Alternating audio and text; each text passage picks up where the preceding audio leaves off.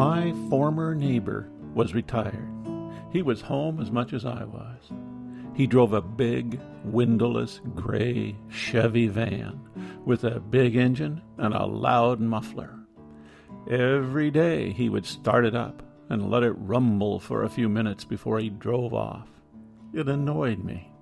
He also refused to park it in his driveway. He always parked in the street, and since we live at the end of a cul-de-sac, it seemed to be right in the middle of everyone's front window.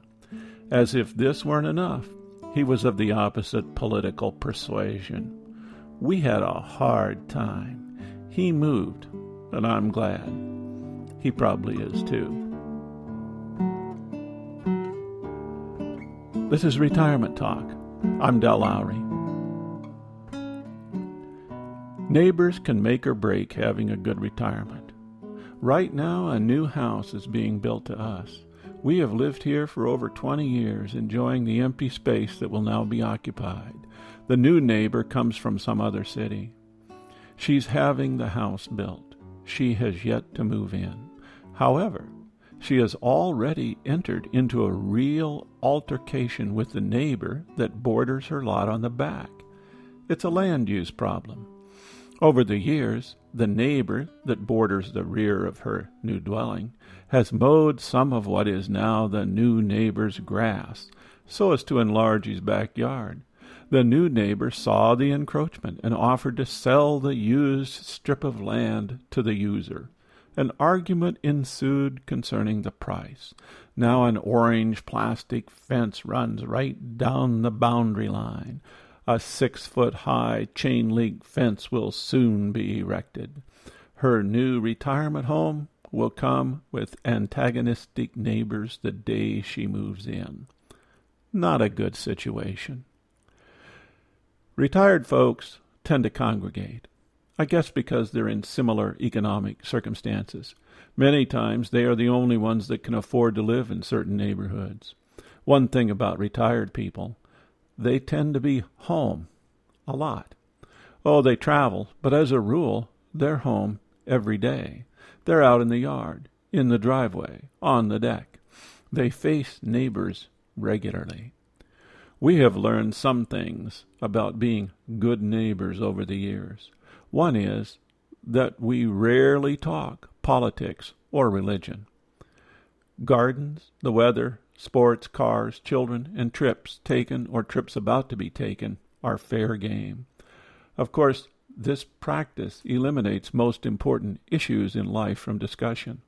Some of our friends live next door to some avid political junkies. They place yard signs all along the street in front of their house.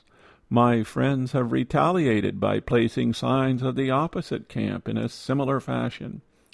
After years of political combat, the novelty wore off. They learned to just let it go.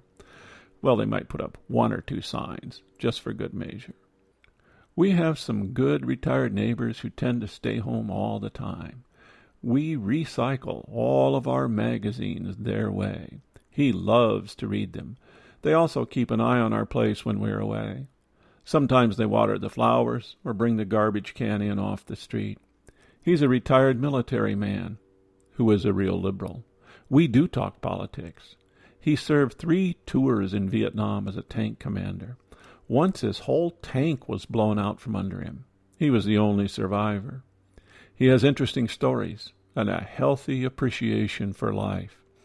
He works in the yard all the time. We don't exchange dinners with any neighbors. We meet them all in a neutral zone, chat amiably, and then move on. It seems to work well. It might be good if one had a neighbor that could just come in and out like family, but we don't have that situation. Friends come from across town or down the street. They are selected more by common interests rather than chance location. My wife's uncle had an argument with his neighbor over the placement of a boundary fence. He ended up holding a sledgehammer over the other man's head as they fought in his driveway. Now that doesn't sound very good. Of course, there are perennial problems of noise created by operating the obnoxious leaf blower or occasional chainsaw. This tests our patience and commitment to get along. Maybe our good luck with neighbors comes from the 6-foot-high cedar fence that encircles the property. It was there when we bought the place. Maybe good fences do make good neighbors. I know Frost had a problem with that idea, but perhaps there was a reason for that old cliché. I just stopped to chat with a new neighbor moving in down the street this afternoon. He talked about cutting some trees that are not on his property, but will enhance his view of the bay and mountains. He said, "It'll probably happen some dark night." The trees are on city property.